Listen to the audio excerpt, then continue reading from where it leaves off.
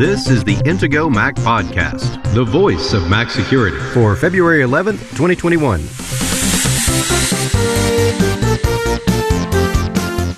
More software updates including macOS, Chrome, Edge, and Plex, scam iPhone apps, and using Safari browser extensions.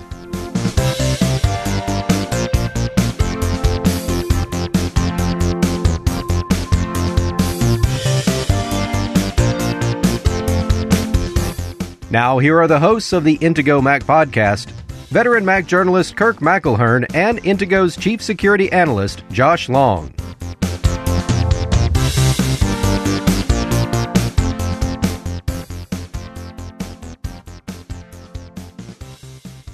Good morning, Josh. How are you today? I'm doing well. How are you, Kirk? I'm doing just fine. We've got a lot of updates to talk about this week. We're going to talk about a new macOS update, a Chrome update. We're going to talk about a Microsoft Edge update. We've got some interesting stuff to say about Microsoft Edge. Plex Media Server needs to be updated. Let's start with the Mac 11.2.1. Love those ... version numbers. That's how we know that something is really important here. This fixes a bug we talked about last week, doesn't it? Yeah, that's right. After we recorded last week, we discovered that the sudo bug apparently it was confirmed to affect the Mac OS as well. So we had talked about how this was a privilege escalation vulnerability that affected a bunch of Linux operating systems, and we wondered whether it might affect the Mac as well. Turns out it did. And so Apple just this week released a new update that fixes that vulnerability. So there are also a couple of other vulnerabilities that were fixed as well with the Intel graphics driver, which is kind of funny. These were arbitrary code execution vulnerabilities. It says an application may be able to execute arbitrary code with kernel privileges. And so they fixed a couple of issues there with the Intel graphics driver. That's specifically for Big Sur and Catalina. The sudo vulnerability was also fixed for Mojave, but the Intel graphics driver issue was not. So either it didn't affect Mojave or Apple just didn't care and figured sudo was worth releasing for everything. Well, let's do a little bit of an explainer here. You said an application may be able to execute arbitrary code with kernel privileges. That sounds kind of like someone can just throw data at something and maybe something will happen. Let me just make sure I understand. When it says arbitrary code, it means that an application may execute code that someone has injected into it. It's not just picking up random code someplace, right? Right. It's not random code. Yeah, arbitrary code basically means that any code that an attacker wants to run, they can execute with kernel privileges, meaning that it has full access to everything it wants to on your system. Okay, good to know. We have another update. It's Chrome 88. We'll link to an article on Ars Technica. Chrome users have faced 3 security concerns over the past 24 hours, including a 0-day, a malicious extension, and sync abuse are keeping Google developers busy. Yeah, this is a lot of stuff. Now, the 0-day vulnerability is probably the most significant, just because this is something that Google said they're aware of reports that an exploit for that vulnerability exists in the wild. So it is important to make sure that you're running the latest version of Chrome, or if you're using any other browser that's based on the Chromium engine. So if you're using Microsoft Edge, you'll want to make sure that you update that as well, because this bug also does affect Microsoft Edge and any other browser that's based on Chromium. That is the most important one to make sure that you've got updated. Essentially, if you quit Chrome or your Chromium-based browser whenever you're done using it, then relaunch it the next time you want to go to a web page, you're fine. Now, if you are the kind of person like me who leaves your browser open all the time, then you're going to need to manually restart the app. So if you've got private browsing windows, you'll want to save anything in there that you might want to keep, and then relaunch your browser, and then that should fix the vulnerability.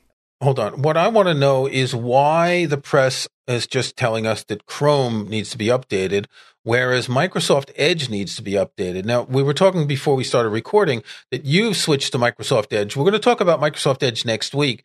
Since they both use the Chromium engine, They're both vulnerable to this, yet the press is assuming that no one uses Microsoft Edge. Now, I have a memory of someone on a podcast saying, I don't know, a year ago, why would anyone want to use Microsoft Edge? Yeah, that was probably me you're thinking of. Yeah, at the time, I think I didn't really see the point. But as we talked about recently with the chromeisbad.com issue, where apparently the updater that's running in the background for Google apps, especially Chrome, is apparently causing problems for some people with their systems. I just decided to get rid of Chrome off of my system just in case that was contributing to some of the issues that I was experiencing. And I have not felt the need to go back to Chrome. I've really been enjoying using Microsoft Edge, which might sound kind of surprising. Okay, we're going to talk more about Microsoft Edge next week because you're the guy who's tried a whole bunch of browsers. So there are two other issues, a malicious extension and sync abuse. Sync abuse sounds, I don't know, like someone parks in the wrong space? So they said that a security researcher reported last week that hackers were using malware that abused the Chrome Sync feature to bypass firewalls so that the malware could connect to command and control servers. Basically, they were finding some way that they could communicate to the hacker-controlled servers through this Chrome Sync feature. So this Chrome Sync feature is specific to Google Chrome. And it's to sync your bookmarks and your tabs and passwords and all that across your device. It's kind of like what iCloud does. Yeah, and so the way that this was implemented was they injected a malicious extension that was not available in the Chrome Web Store, and then that allowed them to exploit the Chrome Sync feature. So basically, it was hiding what they were doing, so it wasn't obvious to, let's say, a network administrator. If you were in a business that was monitoring traffic and trying to look for bad things on your network, this would just be able to bypass that because it was using the Chrome Sync feature, or abusing it, I should say. And the malicious extension. Yes. So there was an extension, and this is, by the way, this is not the first time that something like this has happened, but there was an extension called the Great Suspender, and this had been a popular extension a while back.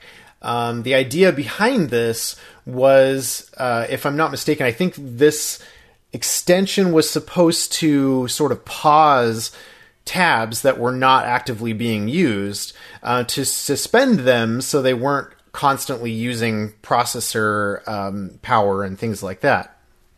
Interestingly, when I was browsing through Microsoft Edge just before we started, Microsoft Edge has a feature that does that on its own.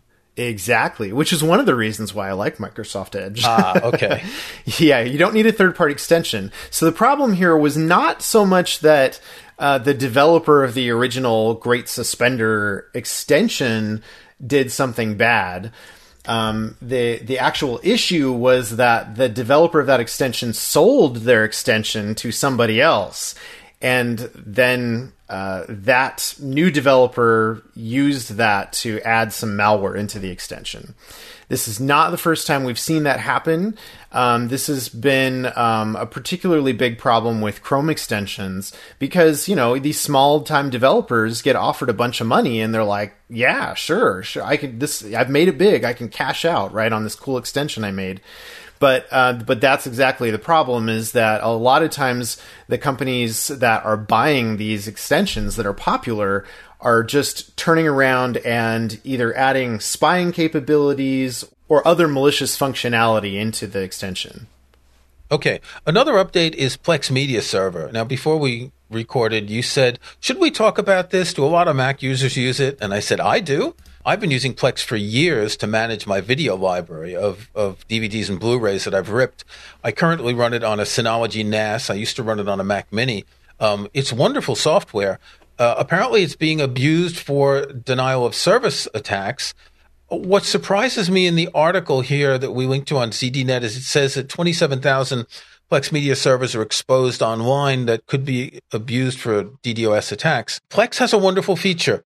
If you buy a Plex Pass, which is the basic Plex functionality is free, but if you buy a Plex Pass, you get all sorts of great features. One of them is the ability for someone to connect to your library remotely. So let's say you travel a lot. You've got a movie library at home. You're in a hotel, your iPad, you can connect to Plex and you can watch movies. Now, you asked me before, does my router have UPnP enabled? I don't think it does. And I think the 27,000 is of all the people using Plex, there's a group of settings that make it vulnerable to this exploit. Right. UPnP stands for Universal Plug and Play. And it's technology that's been around for quite a while. And a lot of wireless routers and internet routers in general tend to have this on by default, just because it makes it a little bit easier to use certain technologies within your network to have them automatically open up ports on your router. It was initially created, I think, for gaming, wasn't it? Right. That's where it really was used primarily, is for gaming. But it's not really so much required for the most part anymore. And I generally recommend to people to turn it off unless you know for sure that you need it, because chances are most people don't need UPnP. Yeah. And it can, because of issues like this, it can create a vulnerability that you may not expect or know about. Now, if you intentionally want to have your Plex media server open to the internet, then you need to make sure that it's updated. They have released a new version of this that does fix that issue by making sure that that functionality only works on your local network. It won't work across the internet. And worth pointing out that when I checked on my Synology NAS, the package manager application, which is the app that downloads apps and updates, it did not show an update available. So I went to the Plex dashboard, which said there was an update available.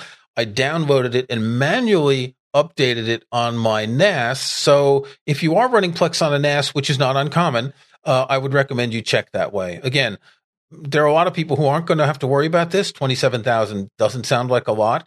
If you are using something like Plex that's accessing the network, you need to make sure it's safe. Here's a public service announcement from 9 to 5 Mac. And this one kind of floored me. If you update a Mac to Big Sur and you don't have enough space for the whole thing, and Big Sur requires at least 35.5 gigabytes, if you don't have enough space, you can lose a lot of data. Now, 35.5 gigabytes is, so you've got to download the installer. The installer has to sort of decompress, install, and copy files, but it doesn't erase all the files until it's written the new files.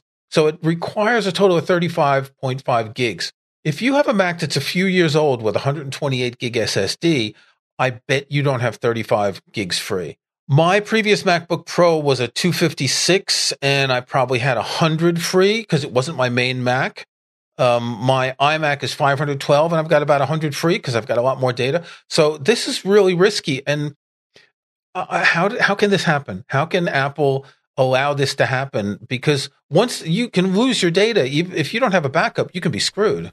Yeah, I mean, this is a really serious problem. How can it happen? I don't know. I don't know how something like this can pass Apple's quality assurance testing, but obviously it did. I don't know how many users have lost data because of this, but according to this article, it says that users may lose all of their data in some cases. So that sounds really serious, and I'm sure that most users really don't back up everything all the time or back up everything before they install a Mac OS update. We've mentioned it many times, but it's very important to make sure you keep your data backed up.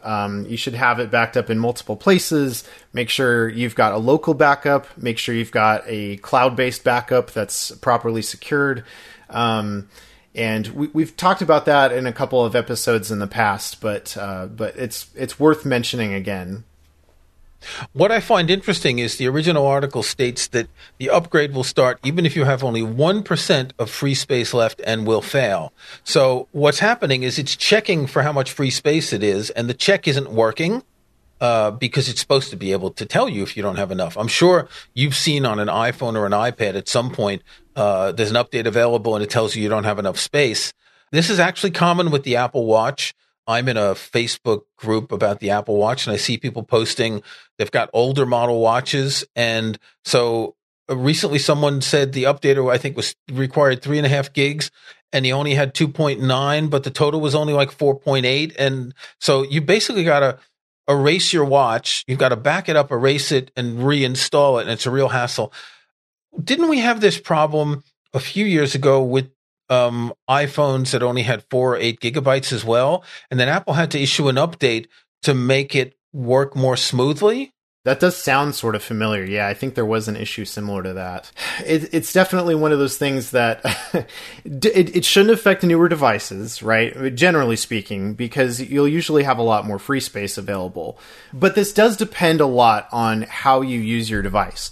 So if you install a ton of apps and you never uninstall anything, then that can take up a lot of space, especially on a mobile device. Now on Macs, I think you're more likely to have a lot of space taken up if you do a lot of video editing, or maybe you record a lot of videos on your phone, for example, and back those up to your Mac. Or you record a lot of videos on your phone and they're still on your phone. That's probably what takes up the most space. And since you can record 120 frame per second 4K video on an iPhone now, it's pretty easy to fill it up. Definitely. Yeah, that'll fill up space really quickly. And then if you're also backing that up to your Mac, then it can fill up your Mac hard drive as well. Okay, we're going to take a break. When we come back, we're going to talk about some scam iOS apps, fake WhatsApp, and how to use Safari extensions to enhance your browser. Protecting your online security and privacy has never been more important than it is today. Intego has been proudly protecting Mac users since 1997, and our latest Mac Protection Suite includes the tools you need to stay protected in 2021.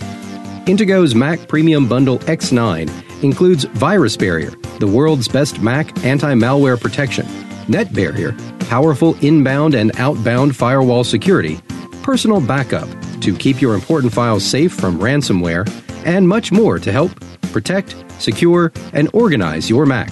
Best of all, it's compatible with macOS Big Sur and the latest Apple Silicon Macs. Download the free trial of Mac Premium Bundle X9 from Intego.com today.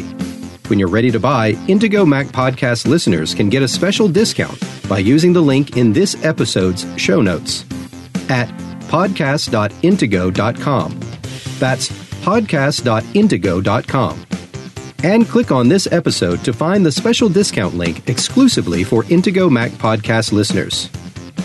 Intego, world-class protection and utility software for Mac users, made by the Mac security experts.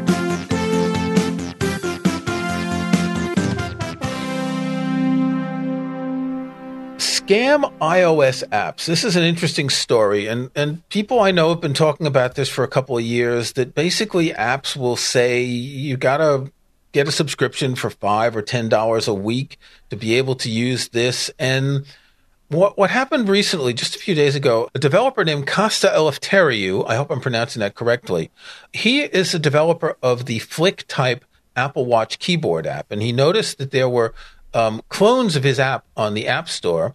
And when he looked into some of them and then looked at other apps, he found all of these things that were not just clones, but other apps with subscription scams. The worst one he found was something called KeyWatch, which launched with a blank interface and an Unlock Now button. Tapping the button prompted users to confirm an $8 a week subscription for an app that doesn't do anything. Apple just had a $100 billion quarter. And I don't know about you, but sometimes I search the App Store, not the Mac App Store so much, but more the iOS App Store. And I'm looking for a specific app, and I can't tell which is a legitimate app and which isn't. Yeah, and that's pretty sad, because this is something that Apple, makes a lot of noise about, how great their App Store is, because they've got this walled garden, this tightly controlled ecosystem. They review all the apps before they go up, and there's really, unfortunately, a lot of things that slip past that are not legitimate, or may have some legitimate functionality, but are doing a lot of nefarious things. This should not be the case for the App Store, right? Everyone feels very comfortable downloading apps from the App Store, generally speaking, whether it's iOS or macOS. Now, this particular developer, this is an iOS developer, and they're saying that one of these scam apps, they estimate that the developer is making $5 million a year from this scam. This is crazy. Clearly Apple is profiting from this too. Exactly. Apple's making 30% of that. So it's not really in their financial interest to stop it. But he mentions that there are fake ratings and you can purchase fake reviews, the same as you can do for Amazon and all that. Apple's kind of got a responsibility here, don't they? Apple talks a lot about privacy and how this is so important to them. Every opportunity he gets, Apple CEO Tim Cook is always talking about privacy and how Apple does everything that they can to protect you. And yet we're seeing all, third-party app developers that are clearly doing things to violate privacy. And it seems like Apple could be doing a lot better job to stop these apps from existing on the App Store in the first place. And if they are discovered, they should be quickly removing these and, identifying anything that is similar to that and preventing those kind of apps from being submitted to the App Store or from being accepted into the App Store in the future. I don't know if you remember this, but there was a game that came out a few years ago. It was called Threes. And you would have like little tiles, 2, 4, 8, 16, 32. And if you put a 2 over a 2, it would turn to a 4. And the 4 over the 4, it would turn to 8. And it was a really popular app for a few weeks. And then the clones came. And dozens, hundreds of clones. And originally it was Threes. And then the clones started calling themselves 2048 because I think that was the highest multiple you could get. And I remember looking, I re-downloaded the Threes app not long ago. So I searched for it in the iOS App Store. And the first one that came up was the original 2048 game instead of the original Threes game that was cloned so quickly.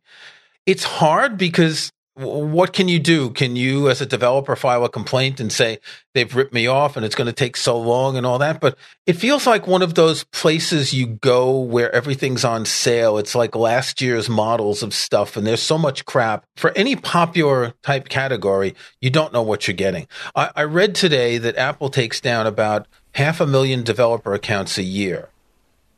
Now, if there are that many scammers that they take down, and there are so many more that are still scamming and making millions of dollars, Apple really needs to deal with this. Yeah, clearly there's some things that they should be doing behind the scenes that they're not currently doing. Maybe the number of developers that we're seeing who are doing nefarious things in the App Store is just, maybe 0.1% perhaps of the total number of scam apps that are submitted. And so maybe Apple is overall doing a pretty good job, but just the fact that some are still slipping past into a store that everybody feels like they can trust, that's a problem. And Apple does need to figure out some way to address that. Speaking of fake apps, a spyware vendor, Vice tells us, seemingly made a fake WhatsApp to hack targets. This is not in the App Store. This is different. This is the kind of app where you're tricked into installing a configuration file. Now, you may have installed a configuration or a profile file. Some third-party VPN apps require you to do that. But normally, unless you're working for a company that's managing a lot of devices, you should never have to do this. So in this case, that profile file allows someone to basically control your phone and install anything they want. Right. We actually had an episode about this. We talked about MDMs, mobile device management solutions. And the general idea behind an MDM is that, if you are a corporation and you want to manage a lot of devices and be able to deploy apps to them and do other things like that, an MDM is a really good, easy way to do that. It makes it possible to do a lot of different management things with those devices. And the problem is that anybody can install one of these mobile configuration profiles. If you're installing a profile like this from somebody else, from somebody who has nothing to do with your organization, then they now have the ability to deploy apps to your device. I've actually seen this sort of thing in the wild. A relative of mine was once showing me that they had some weird thing that was going on with a particular app. And so I started poking around on their phone and I realized, oh, well, that's weird. You have one of these profiles installed, and do you know where this came from? And they had no idea. And I thought, oh, well, that's pretty scary, right? Like this should not be happening. But in this particular case, what happened is that, as Vice says, there was a spyware maker that put out this Italian language landing page that appeared to offer WhatsApp for your iPhone. So you happen to browse to this page, maybe somebody sends you a link to it. However you get to this page, there's a button to apparently install WhatsApp. And what actually happens is when you click on that, it prompts you to install a configuration profile. And then if you choose to install that, that makes it possible for the whoever it was that sent you that link to now install whatever they want on your device. They could deploy fake versions of apps like this WhatsApp clone, and do any number of other things. They can change settings permanently on your system.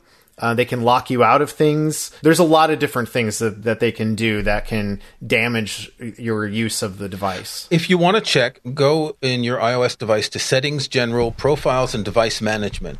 You'll only see that last entry if you do have any profiles. Now, if you have an Apple developer account, you're using beta software on an iOS device, you will have a profile. That's how Apple knows that you're authorized to get this. As I said, some VPNs use profiles, but not all. And if you are in a business, a big business or a school district or something that manages a lot of devices, you may have this. If you see a profile that you don't know, delete it, because it could be dangerous. Exactly. Okay, Safari extensions. Now, I just wrote this article on the Indigo Mac Security blog, how to use Safari extensions to enhance your browser. But Josh, you don't know anything about it. You don't use Safari, so you don't even know how Safari extensions work, do you? Oh, I know a little bit about it. I have used Safari extensions in the past. Safari is really not my main browser, but I do use some extensions when I use Safari. Well, all browsers have some sort of extension system, and Safari in particular. There are some issues about Safari that make things a little bit different.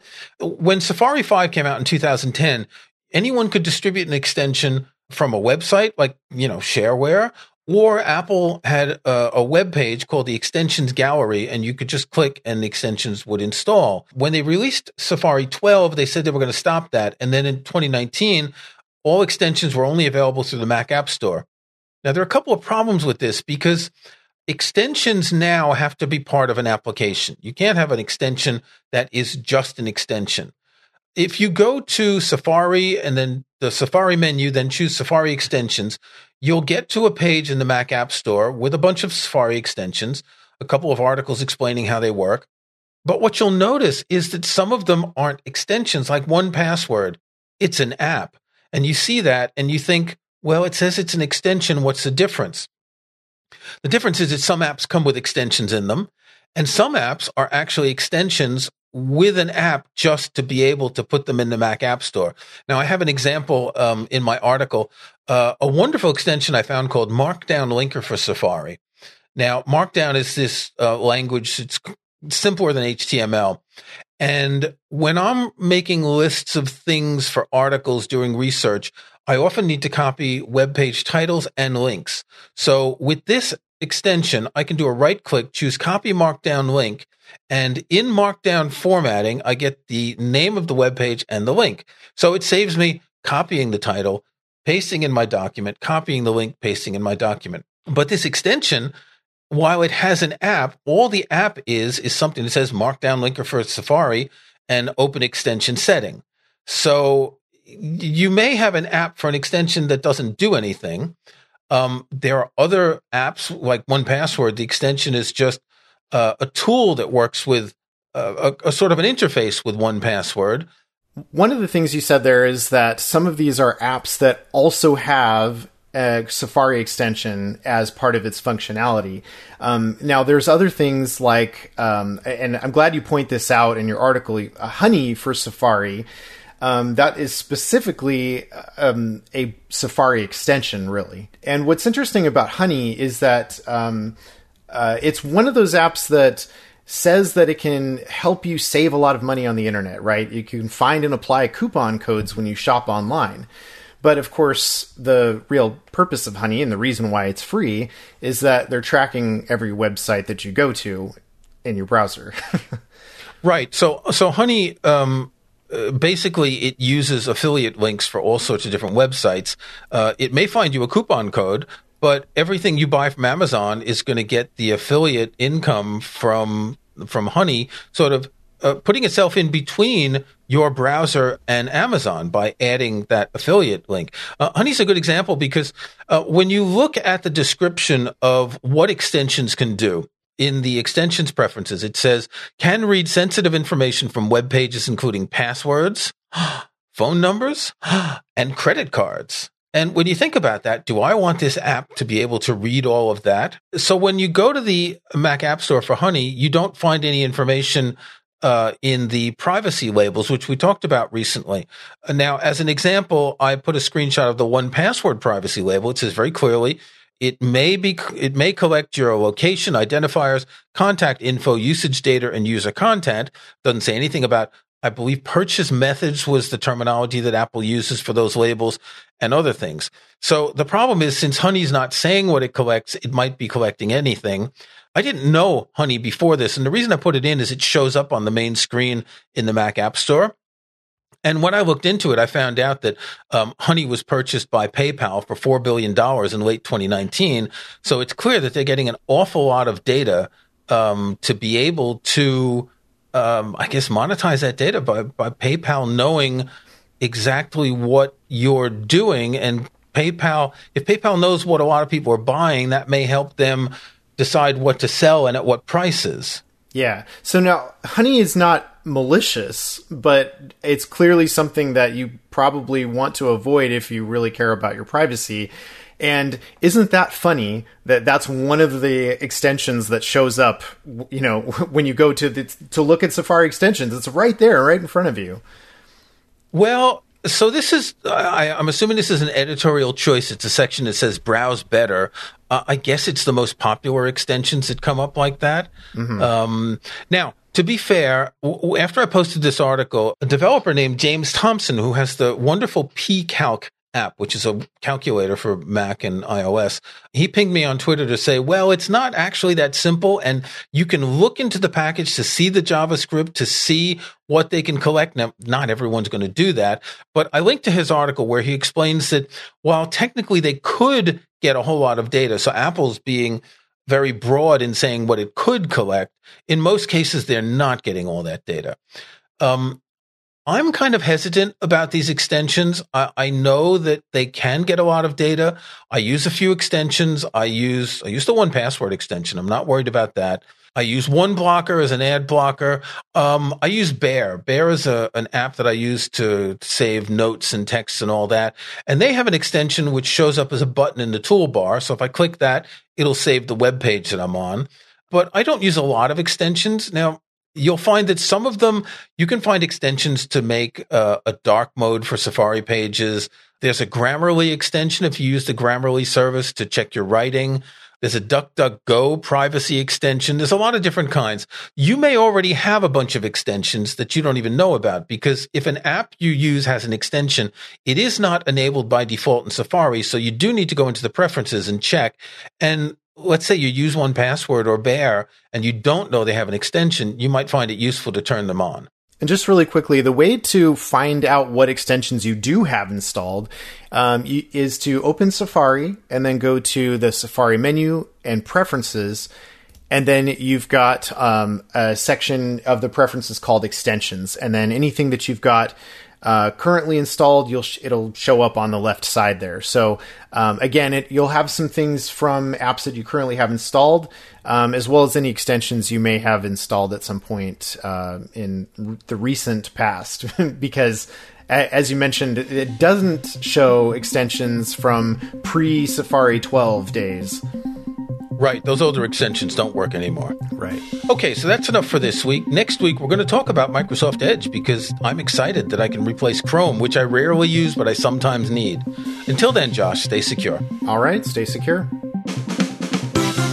Thanks for listening to the Intego Mac Podcast, the voice of Mac security, with your hosts, Kirk McElhearn and Josh Long. To get every weekly episode, be sure to subscribe in Apple Podcasts or in your favorite podcast app. And, if you'd be so kind, leave a rating, a like, or a review. Links to topics and information mentioned in the podcast can be found in the show notes for the episode at podcast.intego.com. The Intego website is also where to find details on the full line of Intego security and utility software. Intego.com.